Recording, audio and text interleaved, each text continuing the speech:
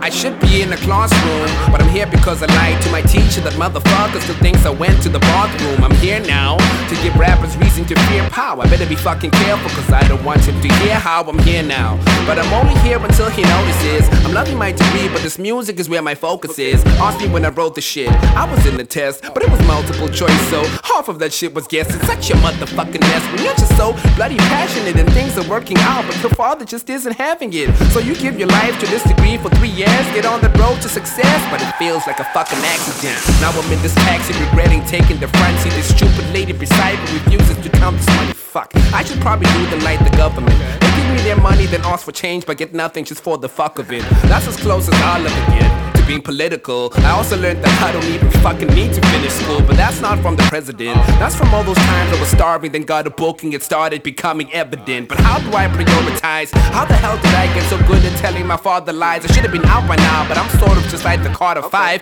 just without anticipation, or the Carter 4, cause I have to attend my graduation. Sometimes it feels like I'm wasting my time, spending all these moments standing behind the mic. Gone are all the days doing whatever I like, cause everybody's right, this isn't my fucking life, man. You should try and rap like this guy. You absolutely right. Man, that song will never work, bruh. You absolutely right. This is why they never play you. You're absolutely right. Just make music for the people, bruh. You're absolutely right. You should try and rap like this guy. You absolutely right. Man, that song will never work, bruh. You absolutely right. This is why they never play you. You're absolutely right. Just make music for the people, bruh. You're absolutely right. Don't lie. Sometimes it does feel like a waste of my time. Like when I get to a show and I'm performing at 9, although it started at 8, and not to mention I was almost bounced by the guy at the gate. Oh, this is great, not forgetting all these people in my ear busy telling me what you rap about. Come on, Wansta, don't even think about it as selling out. Change your bloody sound, look at every artist that's popping now. That's my fucking problem, you people aren't understanding how I'm trying to do my shit,